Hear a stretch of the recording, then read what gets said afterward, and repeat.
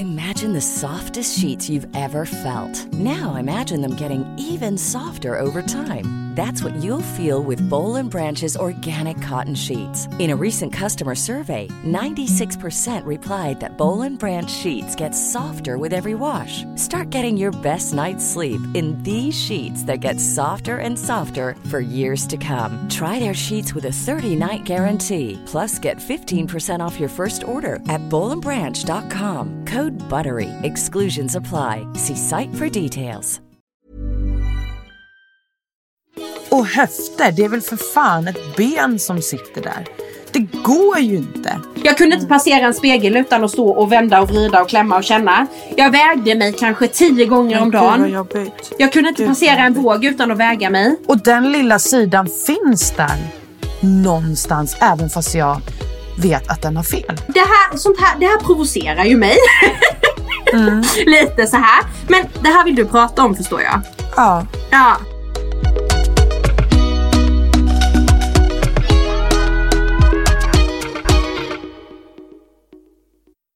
Hej och välkomna till podden Vill du prata om det med Elinor Bjurström och Fia Anderberg. Snyggt! Ja, Fia. Vi har lärt oss detta nu. Ja. Att presentera oss utan att ta för givet. Vill du veta en sak? Ja. Kan man bli besatt av en tavla? Då har jag blivit besatt av en tavla. Intressant. Det är klart man kan. Så att, men det är så här, det är en tjej som är en konstnär då. Som jag hittade på nätet på grund av att det är en kompis, brorsas tjej eller fru eller sambo, jag vet inte. Skitgrym. Och då skrev jag till henne och hon har alltså fått en bild på mig som hon har målat av. Och gjort sin konstnärliga touch på. Och den vill vi ju se. Jag ska lägga upp den på en Instagram faktiskt. Ja, jag tänkte det måste du göra. Det ska jag göra, för den är verkligen wow. Vad det är som låter här då, så är det Mert. Alltså Märta, jag vet inte om jag ska flytta på henne. Det kan vara så att du liksom lite stör, Märta. När du ligger och andas. Lite. Ja. Och snarkar nu när du sover. Så jag tror att... ser du i... wow! Kolla, ja, jävlar vad fin. Vilken trevlig bild. Visst. Och vilken trevlig konstnär som har liksom gjort den här tolkningen av den här bilden. Jag tycker det är helt magiskt. Verkligen. Nej, men alltså, jag kan stå och stirra på den här tavlan och bara känna på något sätt något lugn. Och jag typ för första gången har uppskattat konst på ett helt annat sätt. Nej, jag är helt besatt av tavlan. Och vi satte upp den igår kväll när han hade somnat. Och han kom upp i morse och bara stannade till och bara wow, vilken fin tavla ni har satt upp där. Till och med så jävla söt. Nej, men tror inte du att det är lite ett ålderstecken? Typ att man börjar uppskatta vissa saker i livet. Alltså så här, typ konst. Jo. Alltså en trevlig tavla liksom. Eller typ kvalitet på kaffe. Lite så, där är jag nu. Att liksom, inte så här, jaha, är det här Gevalias bryggkaffe liksom. Man känner faktiskt skillnad på att men det kan nog vara ett ålderstecken. Ja, dricka ett lite trevligare kaffe nu. Man gläds åt det lilla i livet. Men ändå liksom lite så här, jag levlar upp det lite. Betalar gärna lite mer för ett trevligt kaffe liksom. Alltså så, då undrar så jag, vilket kaffe betalar du lite mer för? Riktigt gott. Nej, men alltså, om man säger så här. Jag älskar hela Svanfeldts-grejen. Svanfeldts coffee. De som skänker pengar till Hjärnfonden. Underbart kaffe. Ja, det är så. Ja, så gott. Och jag älskar ju liksom själva i och med att jag brinner väldigt mycket för ångest, ätstörning, allt som har med hjärnan att göra, liksom de här typiska hjärnsjukdomarna. De skänker ju mycket pengar till Hjärnfonden. Så det är en bra grej. Kaffet är jävligt trevligt. Och det är inte mycket pengar man betalar extra, men man betalar hellre extra för liksom att det ska vara trevligt liksom. Jag tror det är ett ålderstecken. Jag kom ju precis på att jag är gravid här. Och jag har inte kunnat dricka kaffe då på några veckor. Jag bara tänkte, men nej, inte fler överraskningar nu när du sa, jag kom precis på det du sa, det är precis som att, gud, jag kommer att tänka på att fan, jag måste hämta Aron i eftermiddag på förskolan. Nej, men jag kom på så här, shit vad jag saknar kaffe, för jag är verkligen en kaffedrickare egentligen, men jag har ju mått så dåligt under graviditeten så att jag har liksom fått helt avsmak på kaffe. Jag kunde inte heller dricka det när jag var gravid, men nu är det tillbaka. Det är klart att det gör. Men du, så att, jag gjorde faktiskt en liten tabbe också igår. Eller tabbe vill jag inte kalla det, men ändå så var det en liten tabbe. Jag, som alla vet så är jag gravid. Nu är jag vecka 16. Så jag börjar komma upp lite i veckor. Fia skrattar åt mig att jag är gravid, tack. Nej. Som alla vet så är jag gravid. Ja, jo, det vet vi. Ja, jag hade nästan glömt det, så jag tänkte då måste ju lyssnarna ha glömt det också. Skitsamma, jag i alla fall, förra graviditeten hade jag det jättetufft med vikten. För att jag gick upp över 30 kilo. Där slutade jag kolla än så jag gick upp. Och jag har haft, jag ska väl ärligt säga, lite ångest över det den här graviditeten också. Att jag vill gärna inte gå upp så mycket, för att jag orkade inte hålla upp min kropp. Jag orkade inte, det var mycket. Och igår då så råkade jag ställa mig på vågen. Alltså det här provocerar ju mig. Lite så här. Men det här vill du prata om, förstår jag. Ja. Nej, men jag känner så här, Fia, att jag tycker inte att det spelar någon roll vad vågen säger. Nej. Jag har haft tidigare ätstörningar. Jag vet att du har haft historik av det också. Och hela jag nästan säger så här: Elinor, det spelar ingen roll vad vågen säger. Du är ju faktiskt bekväm med din kropp som den är nu. Och du kommer vara bekväm med den om den går upp lite och hit och dit. Men sen så kommer min ätstörda sida fram som blir triggad av siffror och en våg. Och den lilla sidan finns där någonstans, även fast jag vet att den har fel. Alltså jag blir så här, varför har du en våg? Vem har en våg i sitt hus? Vem och varför? Nej, men alltså så här, jag förstår känslan. Jag bad ju att inte få väga mig hos min barnmorska när jag var gravid med Ingrid. Väga mig var jag tvungen att göra ändå, för att de behöver ju hålla koll på liksom. Det är ju så mycket mer att inskrivningen, barnet. Va? Ja, kanske. Precis. Men jag var öppen och ärlig med min historik med ätstörningar. Jag vill inte att vi diskuterar det här. Jag vill inte veta vad jag väger. Jag vill inte veta vad jag har gått upp. Och det här får ni acceptera. Liksom. Så är det bara. Och det gjorde de. Så vi pratade aldrig ens om detta. För jag sa, då kommer jag inte kunna njuta av den här graviditeten. Och jag kommer inte kunna fokusera på bra saker. Och jag är rädd att jag hamnar på en väldigt mörk plats i livet. En graviditet är påfrestande som den är. Jättepåfrestande. Då behöver man fan inte ha siffror i huvudet. Så att där, liksom, jag bara känner så här. Nej, och som jag säger, i slutändan så spelar ju siffrorna ingen roll. Nej, alltså, men den där vågen triggar ju. Och det hade den fan i mig gjort om den hade stått här hemma också, kan jag säga. Då hade jag varit säkert och så. Jag har inte ägt en våg på. Nu hörde jag rösten igen här bara för att jag blev exalterad. Eller nej, men provocerad blev jag. Men liksom så här. Jag har inte ägt en våg på många år. Och det här ska inte in någon jävla våg i det här huset. Nej. Här finns en matvåg som jag väger när jag bakar typ. Bakar eller mäter upp Mattas torrfoder typ. Det är typ det jag gör. Men jag använder inte, vi har en våg här hemma, men jag har inte jag använder den inte. Men nu kände du ett behov då av att ställa dig på vågen? Nej, jag kände inte ett behov, utan det var att jag var inne i en gravid-app. Nu kommer jag inte ihåg vilken det var jag kollade. Men då kollade jag så här, och så finns det någon liten utvecklingskurva för barnet. Vad händer nu? Jo, men nu har den börjat utveckla det här. Och så är det en för mamman. Och då stod det typ något så här: ja, men i den här veckan har de flesta kvinnorna gått upp si och så många kilo. Och alltså, då var det redan en trigger för mig där. Och då kände jag så här: nej, jag kände mig stark och kände, men det här kan jag göra nu är jag är ju frisk nu. Det här triggar inte mig längre. Det här klarar jag av. Och så ställer man på den där jävla vågen och känner så här: nej, jag klarar inte detta. Nej. Och jag förstår. Jag blev inte triggad. Jag kan säga, det är inte så att jag har fått igång några tankar nu att säga, men gud, eller några äter inte. Nej, absolut ingenting sånt. Nej. Det är jag faktiskt frisk ifrån. Men jag fick en känsla i kroppen, en liten ström i kroppen som kanske inte var jätteskön att känna. Jag Även förstår fast jag inte kommer det. agera på den. Och det är väl saker som kanske alltid kommer att finnas kvar. Och det är därför det är viktigt att försöka hålla sig ifrån den här typen utav triggers liksom. Alltså såna här grejer som, ja men vågen är ju en klassisk trigger. Och det var ju därför jag sa till min barnmorska att jag vet inte vad som kommer hända med mig om vi ska diskutera vikt i 9 månader. För att jag kommer bli knäpp i huvudet, jag kommer inte klara det. Och det är det sista jag vill, att återgå till det livet som jag en gång levde liksom. Men visade hon dig då den här kurvan som man följer ju en kurva? Nej. För tänkte jag så här, jag såg inte heller någon vikt förra graviditeten och jag vet inte, min barnmorska jag sa ingenting om det, men det var aldrig en grej faktiskt. Nej, vissa har ju. Men jag såg däremot den här kurvan som jag då följde och då såg ju jag att jag låg väldigt mycket över den där kurvan. Både jag och Aron låg över den kurvan.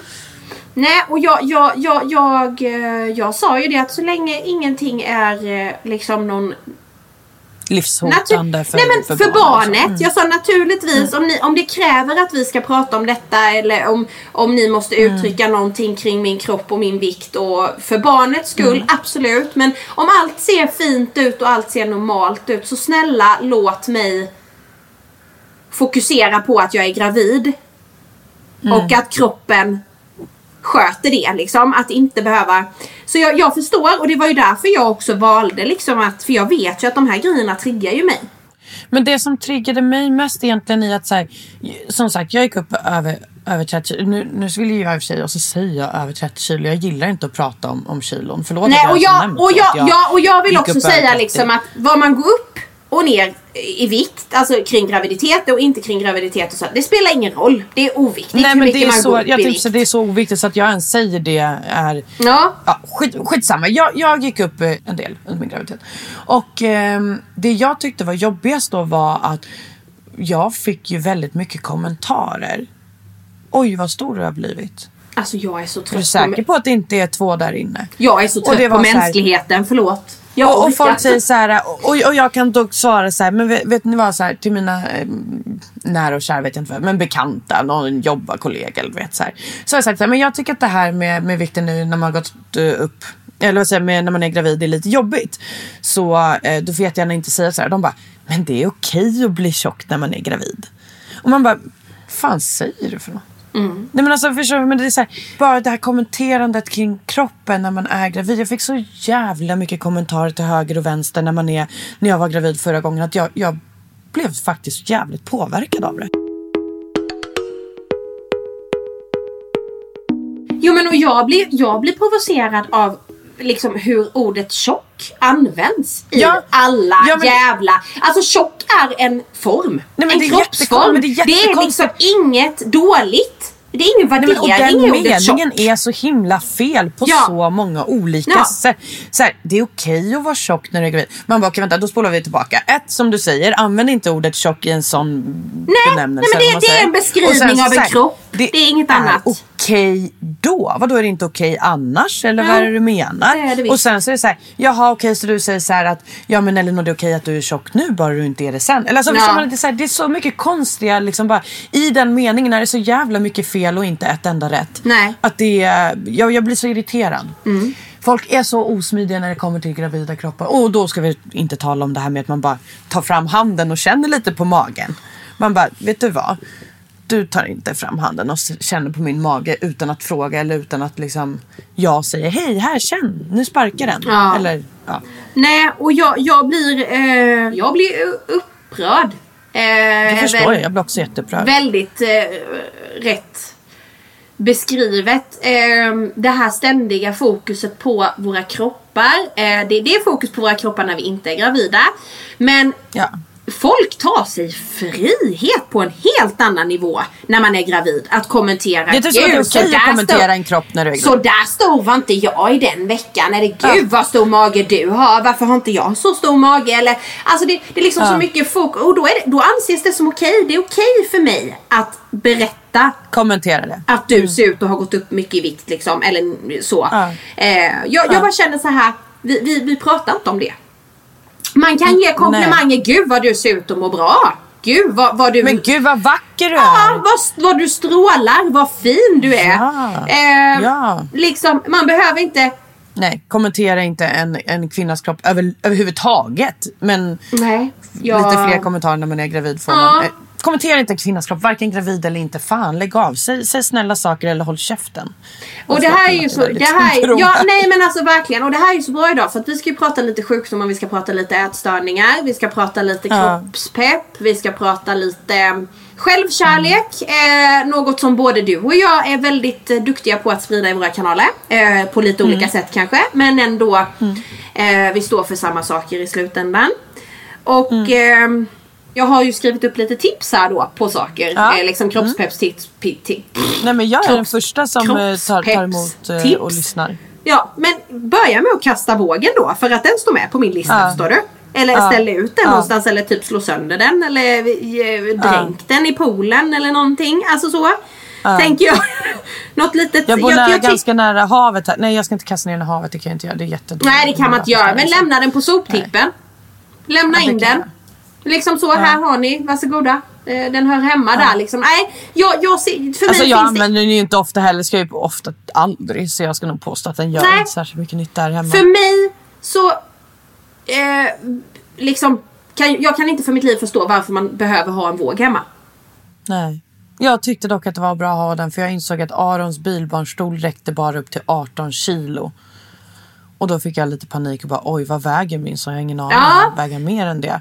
Då vägde jag honom på den vågen faktiskt. Och då vägde han inte, han kan fortfarande ha kvar den. Ja. Så det var en men en sån grej är väl liksom okej. Då. Det är väl en anledning, en enda anledning som kanske är typ rimlig. Men det går ju också att lösa på andra sätt ibland. Alltså det är precis så, och det händer ju inte jätteofta. Nej, att du sitter så att jag bara känner så här att det är ett tips som jag har på min lilla lista här sen som vi ska gå igenom sen framåt slutet. Att kasta vågen, för att jag tycker det är verkligen en trigger för många. Och så fort man börjar prata siffror och står på vågen och ser sina siffror så finns det risk att man liksom vill förändra, vill tappa, vill öka, vill...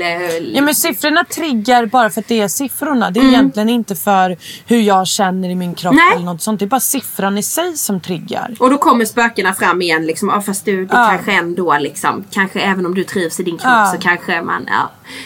Och det hade varit bättre om siffran såg annorlunda ut. Och jag vet, jag har ju hört folk hade verkligen inte varit bättre. Nej, men och jag har ju hört folk som är gravida som har varit hos har varit hos barnmorskor som berättar för dem att oj, har du gått upp så här mycket, nu får du inte gå upp mer. Man bara, ursäkta, det kan inte jag bestämma. Nej, men liksom, får man inte gå upp mer då? Nej, då har man nått sin maxkvot liksom. Ja, nu har du gått upp x antal kilo, så nu bör du lugna ner. Vad fan är det här för liten hål? Så det är ju jättehemskt. Och då pratar jag med hela handen och så säger jag så här: du ska byta barnmorska. För det har du rätt till att göra. Så säger jag då. Fia sitter här nu faktiskt och viftar med handen jättebestämt. Jag har nog aldrig sett henne så bestämt. Nej. Jättebra. Då byter man barnmorska om man har så, som säger så. Ja, det gör man. Nej, men så kan man faktiskt inte säga. Nej, så kan man inte säga. Det kan man inte säga. Ja, nej, men annars.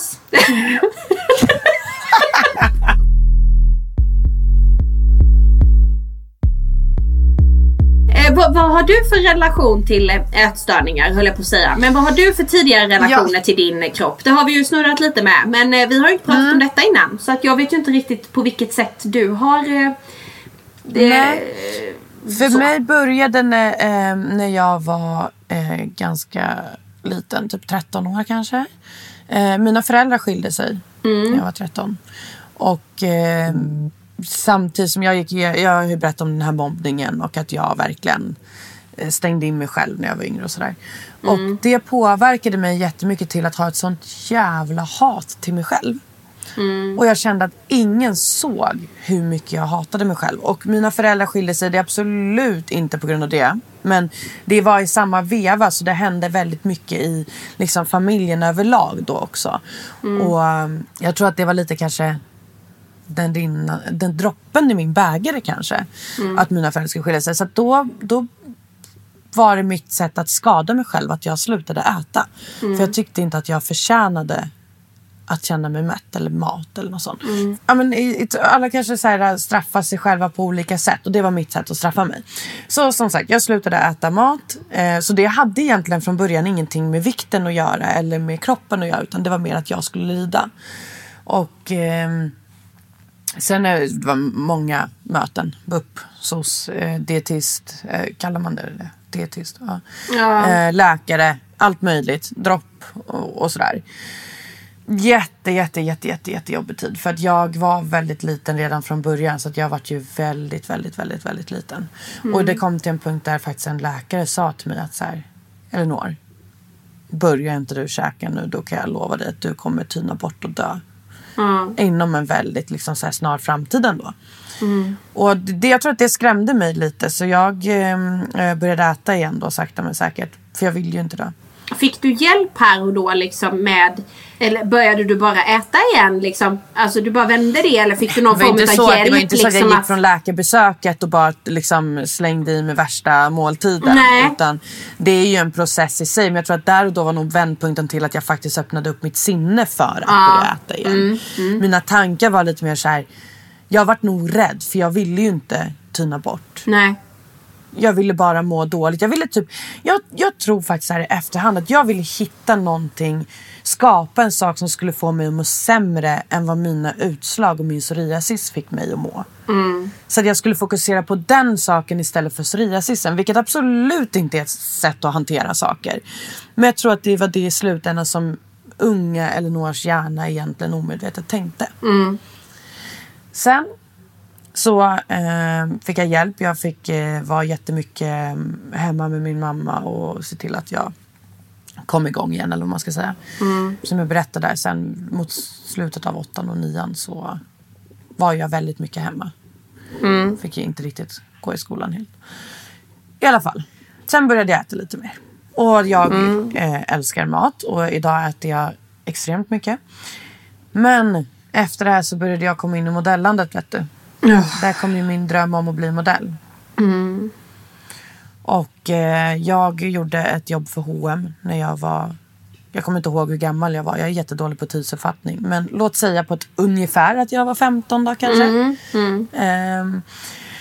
Så var jag med på statist och så fick jag ett jobb för H&M. Och det var höstkläder. Så jag behövde inte visa mina utslag. Och när jag stod där framför kameran, Fia.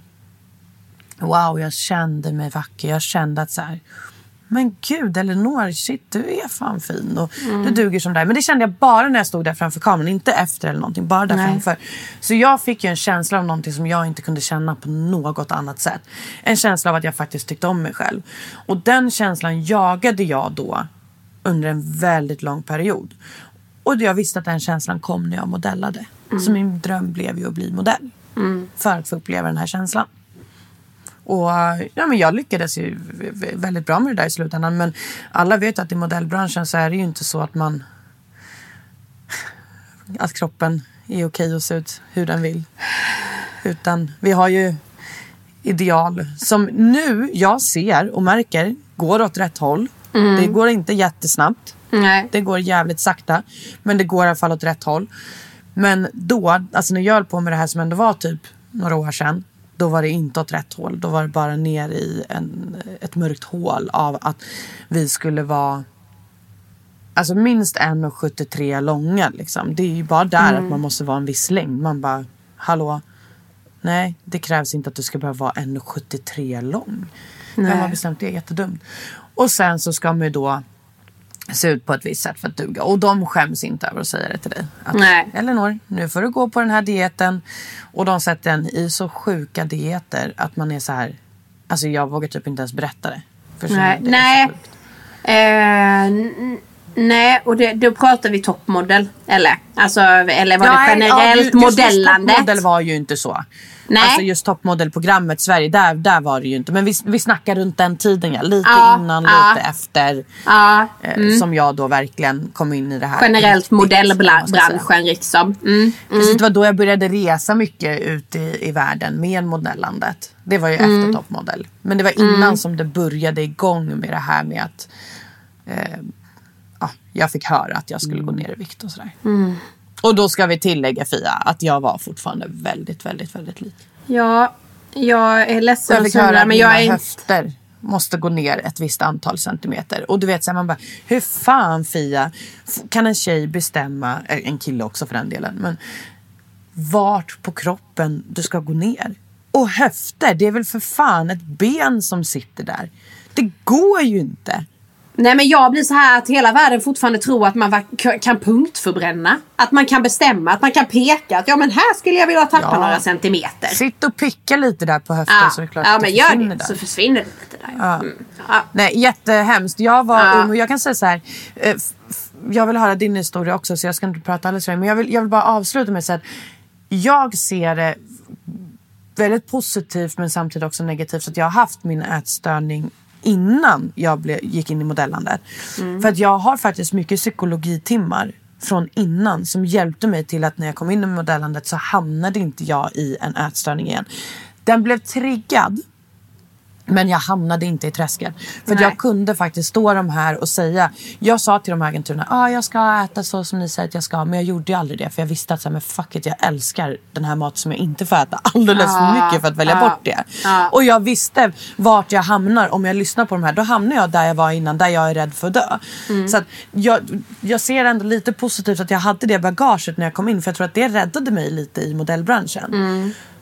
Medans jag tycker att det är jättehemskt att jag ens ska behöva känna att det var positivt att jag hade gått igenom det när jag kom in i en bransch. Ja, jag förstår vad du menar. Men samtidigt så kan jag väl känna lite att det är ju så det funkar i livet. Vi går igenom saker, förhoppningsvis lär vi oss utav dem. Och så förhoppningsvis lär vi oss att kunna hålla vissa saker på distans från oss själva. Lite så tänker jag. Faktiskt. Men du har ju verkligen sett det från den sidan. Och modell som ett jobb som är ett jobb som modell som är så glamoröst utåt sett. Alltså alla tror att modelljobbet är så glamoröst.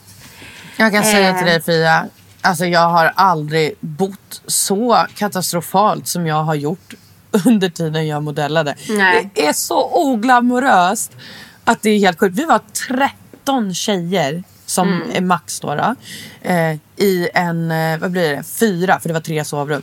Dubbelsängar överallt, fanns inget matbord att sitta på. Man fick sitta ute på balkongen där det fanns 2 stolar. Annars fick du sitta i din säng. Du hade liksom en väska i sängkanten. Hade du din resväska, för det fick liksom inte plats på något golv eller något. För det var bara proppat. En toalett.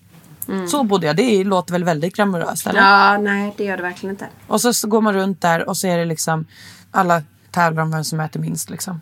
Ja. Jättehemskt. Och det värsta av det hela, som jag tycker, det är absolut inte det värsta, men det är absolut inte det värsta. Nej. Men du fattar, det är jätteilla det. De här tjejerna, de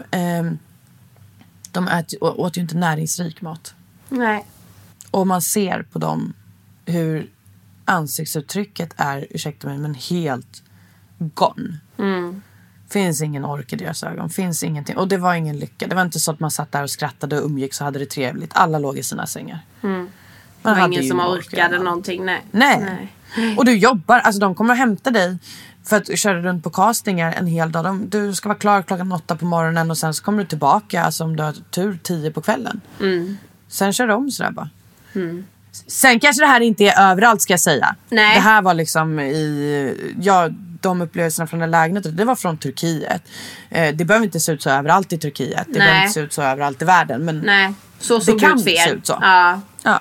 Hur länge pågick var det toppmodell då? Eller nej?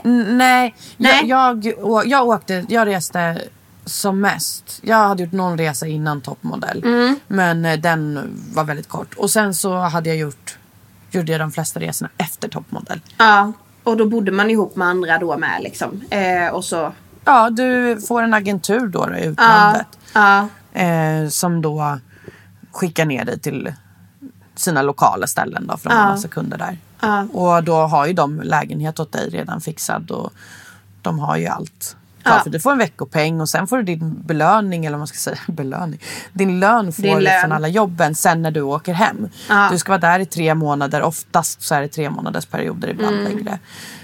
Och så får du lönen när du åker hem. Och jag mådde ju så extremt dåligt där. Jag var ändå kvar i 2,5 månad. Och jag mådde ju så himla dåligt där efter ett tag att jag sket ut och åkte hem, så jag fick ju inte mina pengar. Du jobbade gratis den Ja, jag förlorade. Jag vet inte hur mycket det var exakt, men jag tror det var över 100 000 liksom. Ja. För jag var på billboards över hela Turkiet. Jag var med på omslag. Jag var med liksom Och det får man jävligt mycket pengar för. Så det var säkert mer. Så jag vill inte ens tänka på hur mycket pengar det var.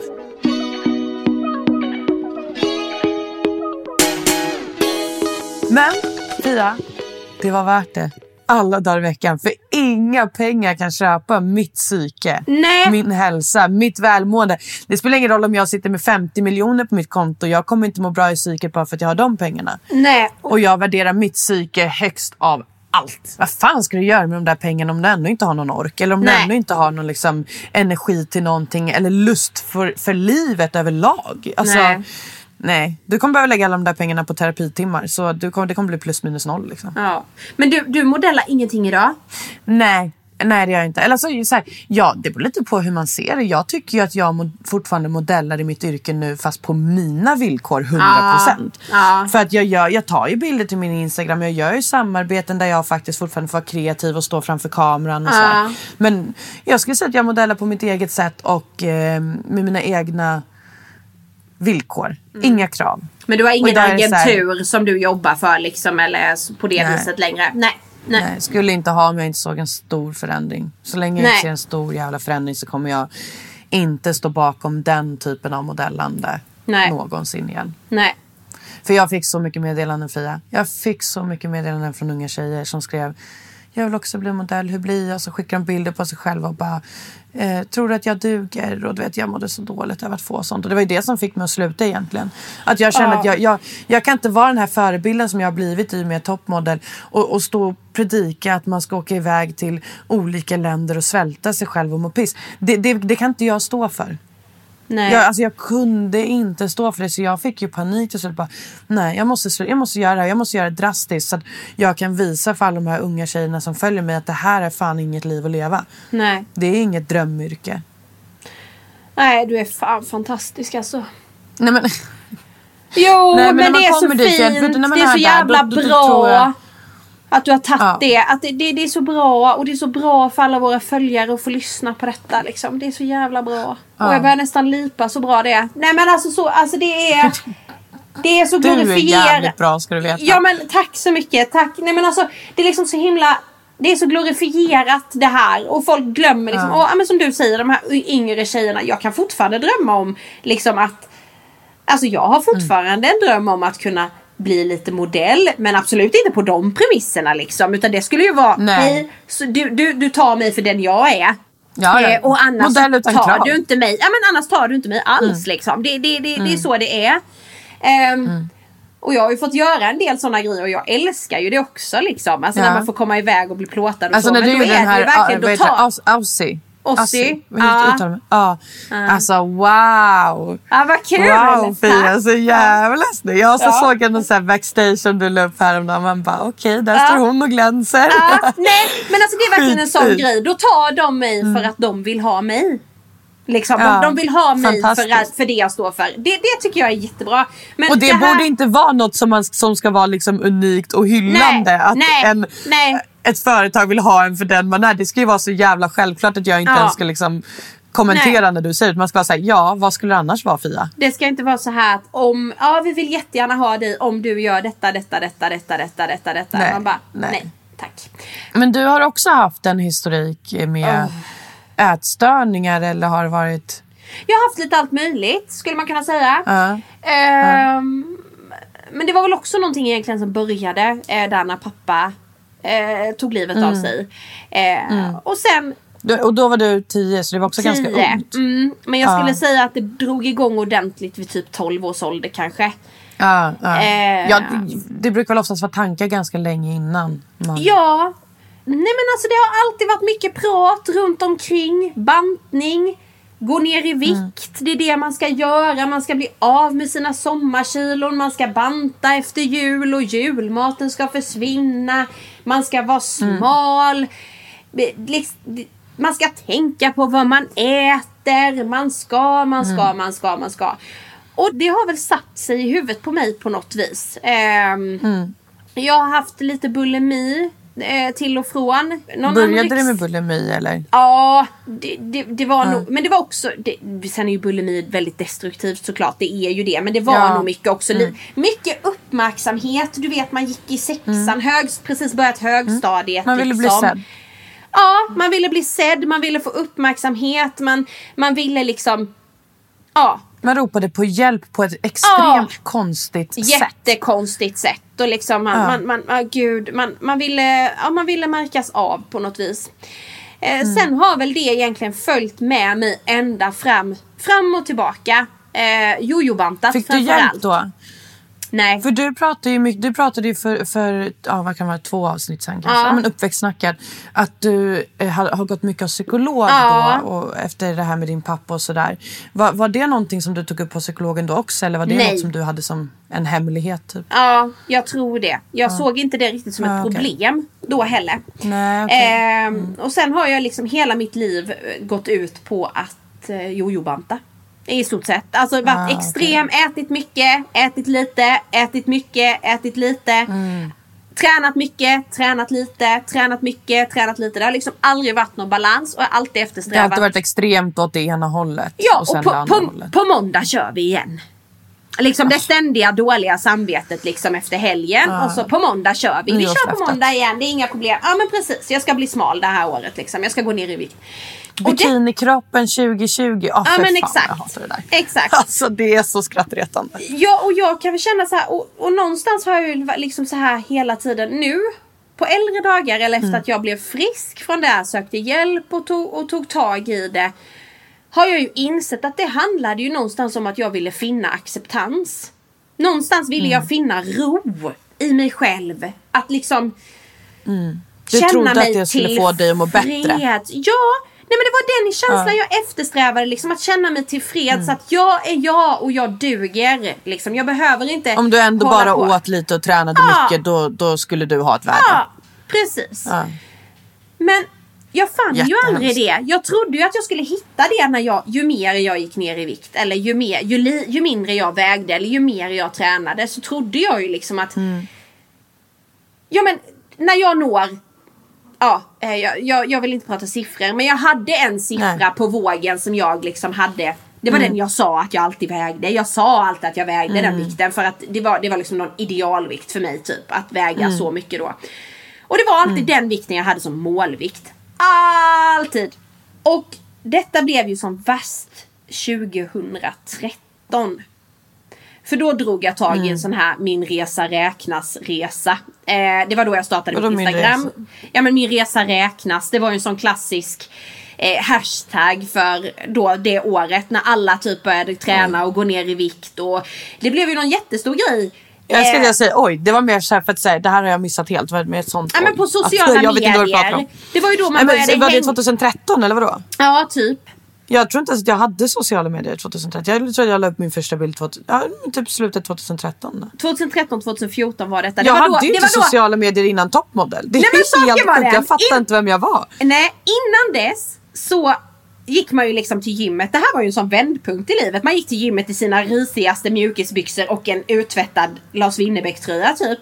Det var ju här företagen började sälja snygga träningstights som kostade 700 spänn med tillhörande sporttopp som kostade 450 typ. Alltså det var ju då det här eskalerade liksom, att man skulle vara snygg på gymmet, och det var sportdrinkar och det var Celsius och det var Nocco. Allt det här. Hur gammal var du då? 2013? Då var jag...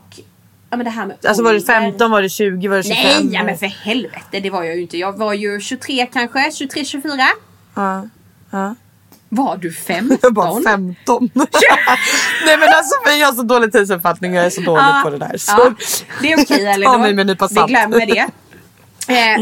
Det var då det eskalerade. Då började jag någon sån här Min resa räknas. Så det var också då jag startade mitt Instagramkonto. Scrollar man riktigt långt ner i mitt flöde så är det ett klassiskt viktnedgångskonto. Jag har sparat alla bilder, allting finns kvar.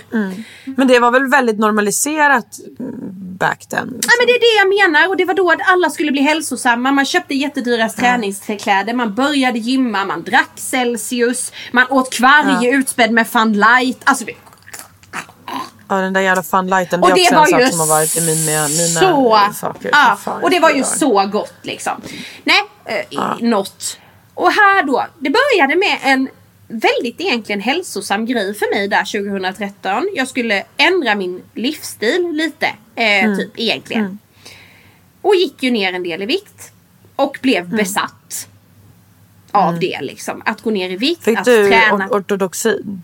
Heter det så? Ortodoxin? Alltså när jag sökte till ätstörningsmottagningen fick jag aldrig den typen av diagnos. Jag fick extremt kroppsfixerad som diagnos typ. För jag kunde inte passera en spegel utan att stå och vända och vrida och klämma och känna. Jag vägde mig kanske 10 gånger om dagen. Gud, vad jobbigt. Jag kunde inte passera en våg utan att väga mig.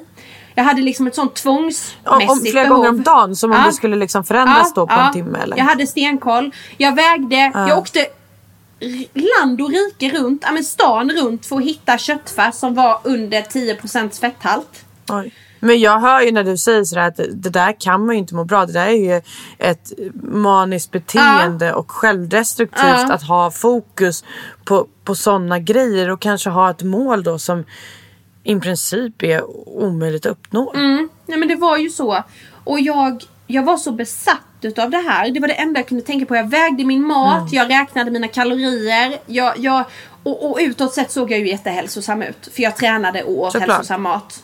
Jag har aldrig mått så du pissigt. var ju säkert idealet av vad man då tyckte var en hälsosam människa. Och vad man tror. Vilket är helt jävla sjukt. För jag hör ju direkt att det där var inte hälsosamt. Nej.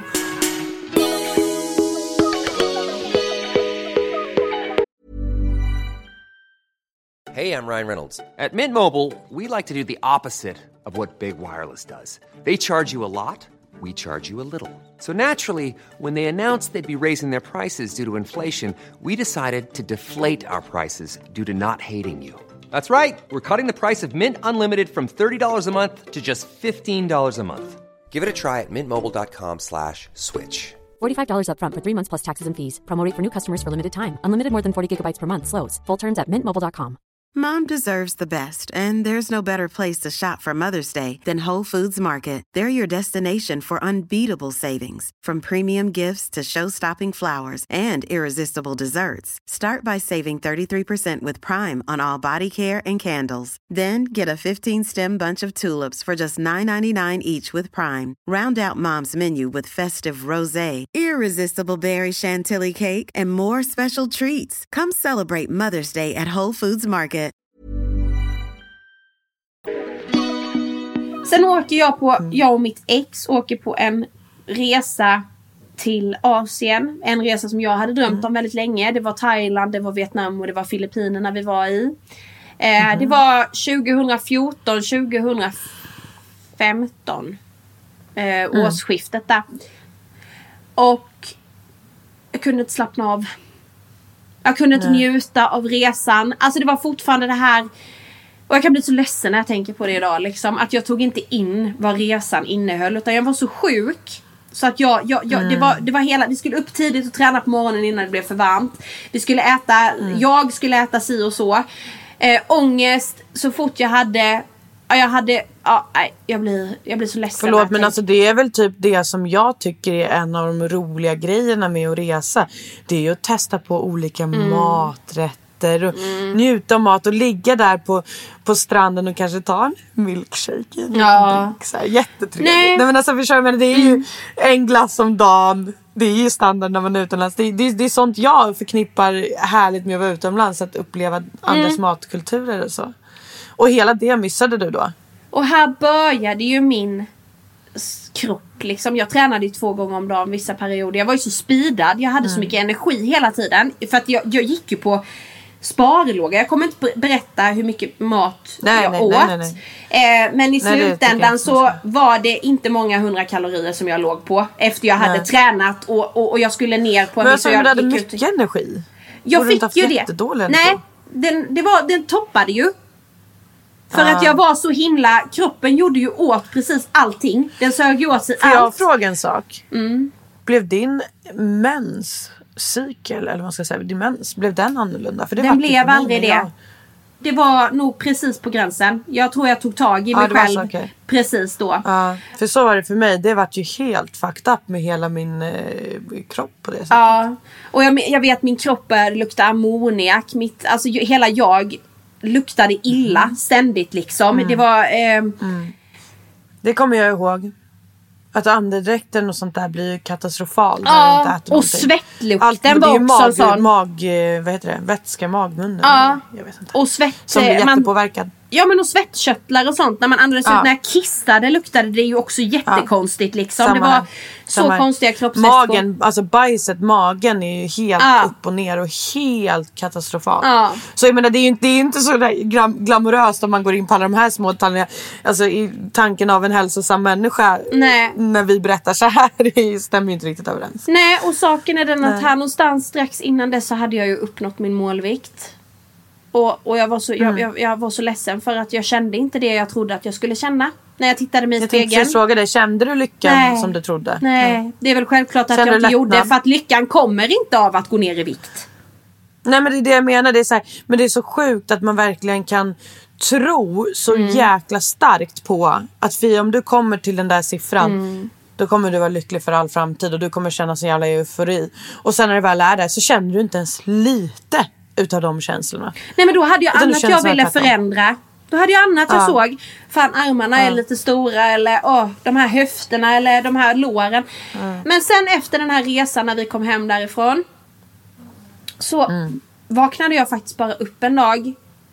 Det här var typ januari eller februari eller något. Och bara, jag orkar inte mer. Nej. Det kan inte vara detta liv.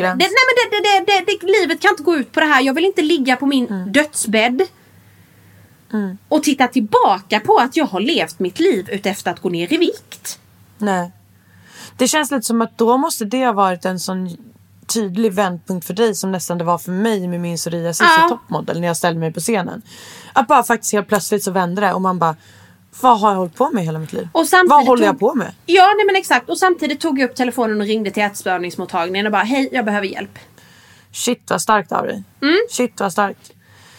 Det vill jag också vara jättenoga med att säga att jag tycker, eller när jag hade de här problematiken så kändes det som att när man bad om hjälp eller som sagt ringa de här ätstörningsklinikerna skulle vara ett nedslag. Det skulle vara, man är inte stark om man gör det för då är det svar. Men det är så jävla tvärtom. Jag kan säga att de starkaste människorna där ute, de ringer till ätstörningskliniken. Då är man en stark människa. Ja, och jag känner lite likadant. Det är också med i en sån här grej som mina tips. Att söka hjälp. För att det var verkligen... Det är starkt. Jag gick dit. Jag gick på 3 möten tror jag. För att de skulle bilda sig en uppfattning av vad jag hade för problem. Jag fick då att jag var väldigt, väldigt kroppsfokuserad. Eller väldigt, väldigt besatt av vikt och kropp och utseende. Så jag fick KBT. KBT är ju generellt används kognitiv beteende teknik, va? Vetenskap. Ja, det är väl en väldigt känd som används i väldigt många olika sammanhang i typer av terapi då. Men sen dess har jag inte tittat tillbaka en enda gång. Nej. Nej men alltså jag var som en svamp av allt de sa. Jag gjorde allt. Jag kan inte, man måste vilja söka hjälpen. Man måste vilja ta emot hjälpen också. Annars går det inte. Och jag ville det. Jag ville det så jävla gärna. För jag får fråga bara, hur skulle du säga att du mår idag jämfört med då? Nej men snälla. Alltså det är ju... Jag har ju nått den där acceptansen där jag inte lägger någon värdering i mig själv på det viset. Alltså jag går inte, som jag sa till dig sist också, jag går inte runt och tittar i spegeln varje dag. Fy fan vad snygg du är, Sofia. Helvete! Nej. Men jag har någonstans, jag dömer inte mig själv. Min kropp har förändrats. Nej, du ger dig själv en vink och bara, hej Fia. Ja, där är du och du hoppas är fan du mår bra idag. Nej men du är fan kanon som du är liksom. Jag granskar inte mig själv. Jag jämför mig inte med andra. Jag tittar inte på andra på det viset. Utan nej, jag kan jämföra mig lite med andra ibland. Och där har jag en svag punkt. Framförallt på Instagram. Ja, det är ju, det måste jag jobba på. En klassisk jag har kommit jättelångt. Grej. Jag har kommit jättelångt i min utveckling med liksom, allt. Men jag är inte helt felfri än. Jag har också mina grejer. Och jag kan jämföra mig med många på Instagram och känna att... Jag ska inte sitta och säga att jag är någon jävla guru heller. Alltså jag har väl bara landat någonstans i att jag inte tillåter mig själv. Alltså jag har också dåliga dagar. Men du har jobbat på de här grejerna väldigt mycket och det har visat resultat. Det har jag. Och som en sån grej då med när jag var gravid. Okej, nu är det så här att Det här har jag varit med om innan. Detta finns en risk. Det var likadant när mitt ex lämnade mig någon månad innan bröllop. Vi hade ett planerat. Det här har vi inte pratat om. Men jag blev lämnad. Och det ska vi prata mer om. Men jag känner att det här vill jag ha tid. Jag vill inte känna mig stressad när vi pratar om det här. Det var likadant när han gjorde så. Då tog jag upp telefonen och ringde till min vårdcentral. Och så sa jag: hej, Sofia heter jag. Nu är det så här och så här. Och jag är rädd att jag inte klarar av den här krisen själv. Jag behöver någon att prata med. För jag är rädd att jag ska hamna tillbaka i mina ätstörningar. Så det här har gjort till att jag har jobbat så enormt mycket med mig själv. Vilket har gjort att jag är jävligt medveten. Jag vet vad jag klarar av. Och jag vet var gränsen går. Och det är skönt att veta det. För att, okej, nej, men och du går inte över den där gränsen för att du känner att du gör dig själv en otjänst då, eller? För jag vet ju var gränsen går för mig. Men på något sätt så pushar jag den gränsen ibland. Och känner att den andra sidan av gränsen lockar lite fortfarande. Ja, jag förstår det. Inte alls mycket och inte så att det blir ett problem för mig på det sättet. Nej. Men förstår du vad jag menar? Att jag kanske inte är på exakt lika långt fram som du är. Utan jag kanske ligger lite hack i häl på dig. Lite efter. Men jag har kommit en jättelång bra bit på vägen. Och jag är jättehälsosam i mitt psyke och syn på kroppen. Men jag har inte kommit hela vägen. Nej, och det finns inget som säger att jag kommer vara här för alltid. Men jag tänker för fan inte komma tillbaka dit i alla fall. Det tänker jag inte göra. Och Instagram blev ju någon form av självhjälp för mig också. Alltså jag har ju inte bara mig själv att tänka på just nu liksom. Utan jag har ju hela min familj nätverk på Instagram som jag vill vara en förebild för. Och det är också en jättefin. Jag är väldigt öppen med att jag mår dåligt och kan må dåligt. Jag pratar ofta om min ångest både på blogg och på Instagram. Att jag mår dåligt. Men jag har lärt mig hur jag ska hantera den. Ja. Och att det är okej. Jag behöver inte lägga någon skuld i. Jag är inte den som bara, jag måste hitta någonting. Det måste vara ett jättemäktigt, viktigt verktyg. Ja, men det är också resultatet av typ. Jag har gått i terapi och hos psykologer sedan jag var 10 år gammal till och från liksom. Jag har ju varit mentalt svajig liksom. Vilket har gjort att jag har fått mycket hjälp. Och det har resulterat i att jag är där jag är idag. Och därför pratar jag väldigt varmt om hjälp i alla sammanhang. Jag är väldigt, jag tror att många kan känna, speciellt när det kommer till ätstörningar, så kan man känna men min ätstörning är inte, alltså det är inte så farligt. Alltså jag har ju inte anorexi eller bulimi, utan det är ju inget jag ska söka hjälp för. Jag vill inte, sök hjälp. Hjälpen finns där, och den finns där oavsett om du har bulimi, anorexi, som jag, väldigt kroppsfixerad. Sök hjälp. Jag känner att du behöver nog inte tänka att så här, nej men det är inte så illa för mig som det kanske är för dem där borta, eller som det är för den där. Men jag har haft många på Instagram som har skrivit att de känner att men jag är ju inte så allvarligt sjuk. Liksom, jag vill inte söka hjälp. Men det är hjälp. Det jag menar, att man kan rätt så här, för det gjorde ju jag också. Jag var så här, men gud, jag är inte så illa som, alltså jag har inte anorexia, jag bara vill inte äta. Ja. Jag trodde typ, förstår du menar att det var så här, man bara, men det är gud, samma jag är sak, inte botten än. Nej men alltså typ. Nej, och det är så många som tänker så. Och jag förstår det, men tänk inte så, för att det är ingen som dömer. Och sen så här är det. En sak som är jättestor. Du kan ju inte skaffa hjälp i onödan heller. Du kan ju inte ringa en klinik och be om hjälp i onödan. Nej, precis. Alltså förstår du kommer ju alltid få ut någonting utav det. Och sen är ju hjälpen så individuell. Problem är ju så individuellt. För mig kanske en sak är jättestor och du bara, men Fia, det är väl ingenting att bli ledsen för liksom. Men det kanske är en jättestor grej för mig. Medans jag kanske sitter här då och säger att men kasta vågen allihopa, ni ska inte ha någon våg hemma. För er kanske det är ett jättestort steg. Där sitter jag och liksom bara så här, men det är väl en jävla skitgrej, kasta det.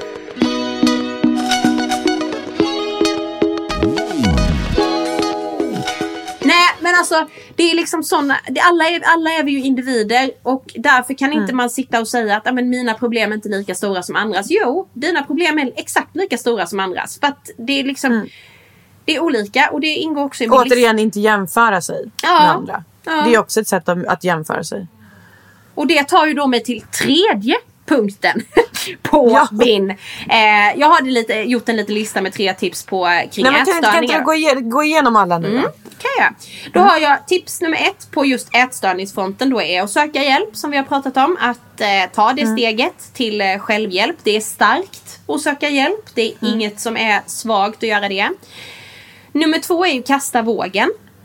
Och jag tycker verkligen det. Det kan vara ett jättestort steg. Det är att släppa kontrollen. För att det är ju ändå någon form av kontrollbehov att ha en våg hemma. Liksom att hålla sig stabil hela tiden och hålla koll på hur mycket man väger. Din siffra som vågen visar är helt jävla oviktig. Ja. Vad du väger, eller vad du vägde igår, eller vad du vägde för 3 år sedan, eller vad du väger om 4 år, spelar ingen roll. Nej. För att livet händer och vi är här och nu och vi skiter i siffrorna på vågen för hädanefter, tycker jag. Alltså egentligen så är ju en siffra helt oviktig. Du behöver ju inte den till någonting. Nej. Det är inte så att du behöver den här siffran på vågen till något speciellt. Liksom, du skriver ju inte det i pannan. Eller det är inte så på en dejt. Eller ja, nu har inte jag varit på så mycket dejt den senaste tiden. Men du fattar vad jag menar. Det är inte så att du behöver den siffran till något. Det är inte viktig. Nej. Vikten är oviktig. Och sen har jag tredje och sista då. Och där har vi faktiskt att följa rätt personer på sociala medier. Det är så. Det är så jävla viktigt. Men Fia, då har jag faktiskt en allvarlig fråga till dig. För jag uttrycker mig konstigt. Jag sitter på ett litet tips här nämligen. Det här är faktiskt ett problem för mig. Och det är så här. Jag följer väldigt många på Instagram. Och jag älskar att följa många på Instagram. Och det är många personer som jag känner. Vissa kan jag känna att jag inte får så positiv känsla av när jag följer. Men du kan inte ta bort dem.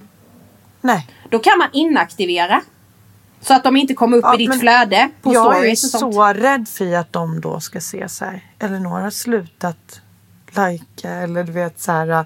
Kolla mina stories. Jag vet, jag kanske är jättemesig. Men jag vill ju inte göra någon annan ledsen. Och jag vill inte liksom så här. Hej, jag ignorerar dig för att jag tycker att du har det lite för bra för att jag ska kunna hantera dig just nu. Men alltså, nej, inte riktigt så. Men du fattar, jag tycker att det är jobbigt. Och då blir det att jag inte gör någonting och istället fortsätter följa de här. Och så ligger jag där och gör en sån jävla dum grej som jag gör hela tiden. Och det är att jag scrollar innan jag ska sova. Det är jättesvårt när det kommer till personer man känner. Ja, känner jag inte personen, då skiter jag i. Men jag tänker, är den personen en sån person som sitter och håller koll på vilka som likar och inte? Nej, det behöver det inte vara.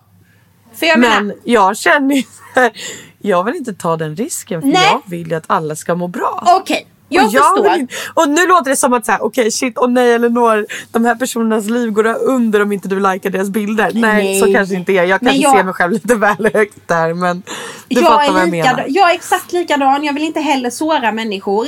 Men man kan heller inte sätta sitt eget välmående på spel. Om det nu är så pass allvarligt att man mår väldigt dåligt. Däremot så kan man ju också välja att liksom, så här tänker jag med. Då måste man försöka vara så stark i sig själv. Om du nu vill fortsätta följa personen för att du är rädd. Ja, då får man likea bilden. Utan att lägga någon värdering i själva bilden. Förstår du? Precis. Man stannar inte upp utan man går fort och sen går man vidare. Och så likar man. Och så liksom, så lägger man ingen värdering varken i bild eller text. Utan du har likat. Jag har sett att du har lagt upp någonting. Men jag har egentligen inte sett vad du har lagt upp. För att jag orkar inte se det typ. Nej, precis. Men för att komma tillbaka till den här lilla inaktiveringen. Så kan man ju inaktivera på Instagram också. Berätta lite snabbt hur man gör det då. Jag vet hur man gör det, men jag tänker det finns nog många som inte vet. Man trycker på följknappen, tror jag. Där det står att du följer. Och så kan du trycka på inaktivera och avfölj. Och då kommer inte den personen upp i ditt flöde längre. Liksom, inte på stories och inte i flödet. Nej, men du följer fortfarande. Man följer fortfarande. Och sen kan man ändra. Det kan ju vara så att man är inne i en mörk period i livet. Kanske där man känner att man är väldigt... När man påverkas lätt, det kan jag vara ibland. Jag kan också jämföra mig med andra. Och då kommer jag in i faser där jag känner liksom att gud, nej men då kan man göra så. Och sen kan man, när man känner sig redo igen, kan man... Det blir inte... Ja, men såklart. Ja. Jag vet inte om det är ett bra eller dåligt tips. Nej, men alltså det är väl bara ett litet tips. Och det kanske inte funkar för alla, men det kanske funkar för några. Jag har en till fråga till dig. Vad skulle du... Om jag nu sitter här och har en kompis som jag ser och märker har ätstörningsproblematik på något sätt. Hur ska man bemöta den här kompisen? Vad ska man säga? Vad ska man... För jag tänker, man kan ju inte bara gå fram till någon och säga så här: hör du ser lite ätstörd ut, gå till kliniken. Eller alltså, absolut inte, nej. Hur ska man hantera en sån situation? Eller om man har en dotter eller son eller pappa eller kusin, inte vet jag. Jag tänker väl att även sociala medier här är ett jättebra tips att försöka tagga den väninnan kanske i lite olika härliga konton som sprider good vibes, som pratar positivt om kroppen, typ mig. Nej men jag skojar bara, följ mig. Alla följ. Nej, tips jag till alla bara, som har en sån. precis. Att man liksom kanske börjar tagga lite. Fan, följer du den här personen, så jävla härlig energi liksom. Så mysigt att hänga här inne. Jag tror att det är negativt att ta upp ämnet, att så här, är det fel att fråga sig, ja men är du nöjd med din kropp? Nej. Jag känner att jag är nöjd med min kropp. Jag vet inte. Anledningen till att jag frågar dig är för att jag själv har inget bra klockrent svar på den frågan. Det hade nog inte varit någonting som... När jag var... Tro mig, folk har försökt att hjälpa mig när jag var mådde som sämst. Ja, jag har jättemånga till exempel på hur man inte ska göra. Ja, är man inte mottaglig för hjälpen, det kan vara att man inte förstår själv att man har problem ännu. Eller så är man fortfarande så rädd för att släppa på tyglarna liksom. Det här med viktnedgång eller viktuppgång som genereras att bli frisk från en ätstörning. Jag hade blivit väldigt triggad av en sån kommentar, tror jag. Faktiskt. Det enda jag tänker är att försöka att vara observant på beteenden. Prata generellt om det i så fall. Tycker jag, inte om personen i så fall, att jag tror att du har ätstörningar, jag tycker att du ska söka hjälp. För mig också, framförallt aldrig säga, ska du inte äta mer? Ska du inte äta? Nej. Är du inte hungrig? Alla de där hetsen om att man ska äta, det gör det bara mycket värre. Då blir jag så här, då blev jag så här, nej. Ja. Och nu tänker jag fan inte äta på hela dagen bara för att du frågar mig. Alltså jag blev ju trotsig i de situationerna. Ja, och det här med mat är också en sån grej som är väldigt, alltså inte kommentera varandras mat. Oj, ska du äta så mycket? Eller oj, nej, man ska kommenterar du inte det överlag. Alltså, det är också jättekonstigt. Det är det jag menar. Men oj, jag vad mycket du åt. Man bara, ja, jag är hungrig. Jag är skithungrig. Du då? Nej, men jag tänker mig att det kan vara ett jättebra sätt att försöka tagga dem. Vännen kanske lite i olika sammanhang kring bra konton. Man får nog dra lite små saker och se lite personen reagerar. Man ska nog inte börja med den stora trumman, utan man får känna försöka av lite. Smyga sig lite fram. Och det är väldigt integritetskränkande, upplevde jag i alla fall, när folk skulle hålla på och berätta för mig hur jag mår. Visst, jag mådde piss, men det blev inte bättre när folk bara, ja men vi ser ju på det att du inte mår bra. Man bara, jag mår visst bra, man bara, så tack. gjorde jag. Ja. Liksom att, och då blev det blev ännu en trigg. Jag ska fan visa dem liksom, att det här är hälsosamt och så. Så att, man ska vara lite försiktig med det. Men jag tycker att man kan prata generellt om ämnet, inte kopplat till personen i sig. Man kan tipsa om lite härliga personer på sociala medier. Gud, följer du den här tjejen? Hon är så himla härlig med sina danser. Eller hon gör så jävla roliga grejer. Har du sett den här reelen liksom? Eller, alltså, lite så. Hon har ett väldigt fint bohemiskt hem. Ja, nej men typ. Ja. Du. Gissa vem. Nej, men alltså lite så att jag tänker, nej men vi har ju hur många härliga kroppspositiva konton som helst att räkna upp i Sverige. Alltså liksom, och i utlandet också dessutom. Så att liksom det finns hur mycket härliga personer. Det behöver inte vara kroppspepp, men det behöver vara någon som man kan känna att men här kommer jag in och duger. Ja. Verkligen, här kommer jag in och känner inte att jag behöver förändra mig själv eller min kropp eller mitt mindset eller någonting, utan här är jag välkommen precis som jag är. Och det är ju typ det man vill känna. För mig är det viktigt att inte bara följa folk som egentligen tycker och gör att det är viktigt att ha märkesväskor, de här ytliga grejerna, för det kan verkligen påverka mig, för då kan jag sitta här en kväll och bara, nej, imorgon går jag fan och köper mig en Chanel, för det måste jag ha för att visa att jag har ett värde. För att den här Chanel-väskan är så otroligt viktig. Och så känner jag verkligen så här, den där måste jag ha. Och sen kommer jag på, jag bara, jaha, okej, så jag tänkte gå och köpa en Chanel istället för att fixa bergvärmehål. Det låter ju helt jävla puckat, för att den där Chanel-väskan är inte viktigare än bergvärmehålet.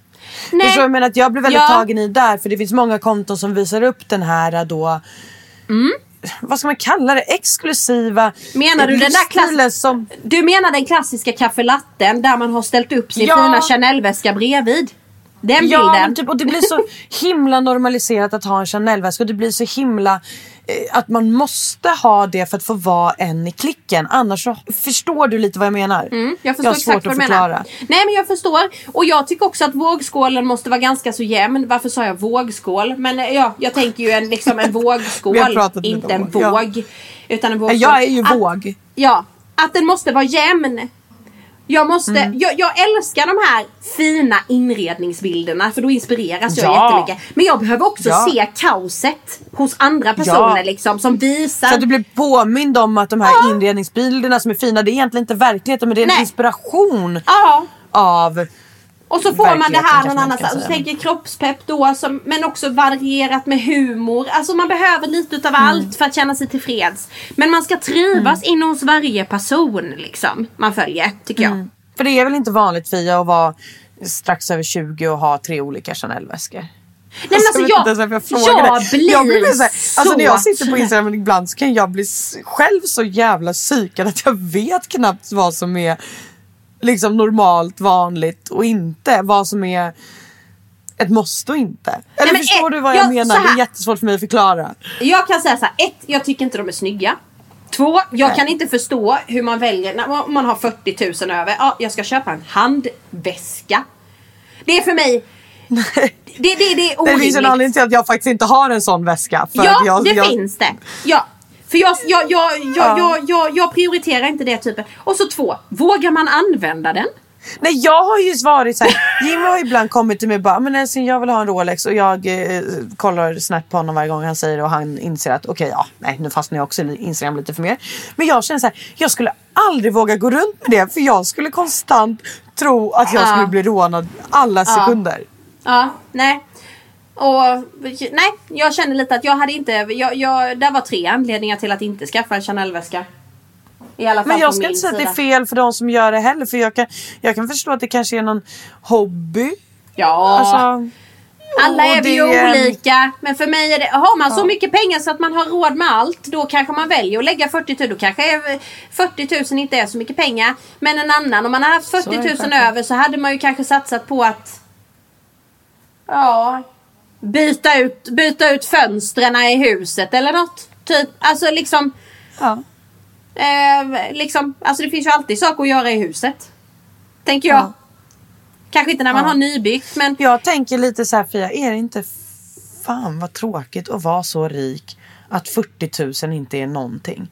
Jo. Vad är det uppskattat till slut? Eller så här, du har ju typ ingenting att se fram emot, för du vet redan att du kan få allt. Jag kan ändå drivas av att så här, shit, men nu måste vi spara och så vi kan köpa det här bergvärmehålet. Alltså förstår du, jag kan ändå drivas lite av det och så här. Hade jag kunnat få allt jag ville ha och ha de där 70 Chanel-väskorna i min garderob, jag hade ju inte uppskattat dem. Nej. Jag hade ju inte uppskattat att åka på en semester, för jag hade varit så här, jag har inte behövt kämpa för att åka på den här semestern. Nej, exakt, jag håller med dig. Jag har aldrig varit där, så jag ska inte säga något. Nej, jag vet inte hur det känns. Jag menar inte så, men jag tycker inte att man måste inte sträva efter att ha en Chanel-väska typ. Nej. Som sagt. Men det är så här, jag ska inte säga att det är fel att ha det heller, för det är väl säkert. Nej, men det är det inte. Men man klarar sig utan. Jag och Elinor är 2 bra exempel på att det går alldeles utmärkt att dricka en kaffe latte utan sin Chanel-väska. Ja, alltså jag jag använder inte väska så mycket. Jag har mina fickor mest. Exakt. Sen jag ska få barn har jag ju bara så skötväska och skit. Jag pular ner mina grejer där. Nu har du snart skötväska igen ju. Ja.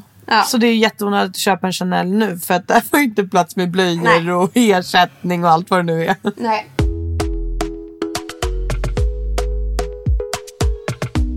Fia, jättekul att prata med dig. Ja, vilket som vanligt. Härligt ämne. Nej, men vilket viktigt ämne.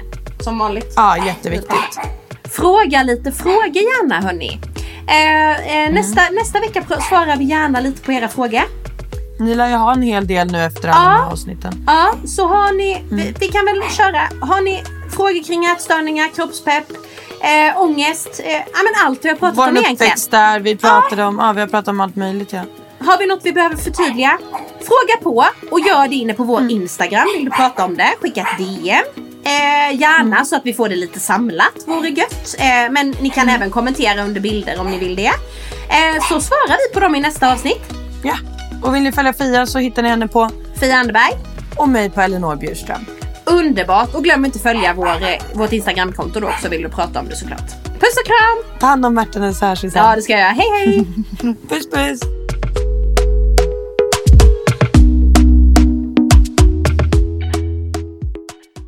En podd från Allermedia. Imagine the softest sheets you've ever felt. Now imagine them getting even softer over time. That's what you'll feel with Boll & Branch's organic cotton sheets. In a recent customer survey, 96% replied that Boll & Branch sheets get softer with every wash. Start getting your best night's sleep in these sheets that get softer and softer for years to come. Try their sheets with a 30-night guarantee. Plus, get 15% off your first order at bollandbranch.com. Code BUTTERY. Exclusions apply. See site for details.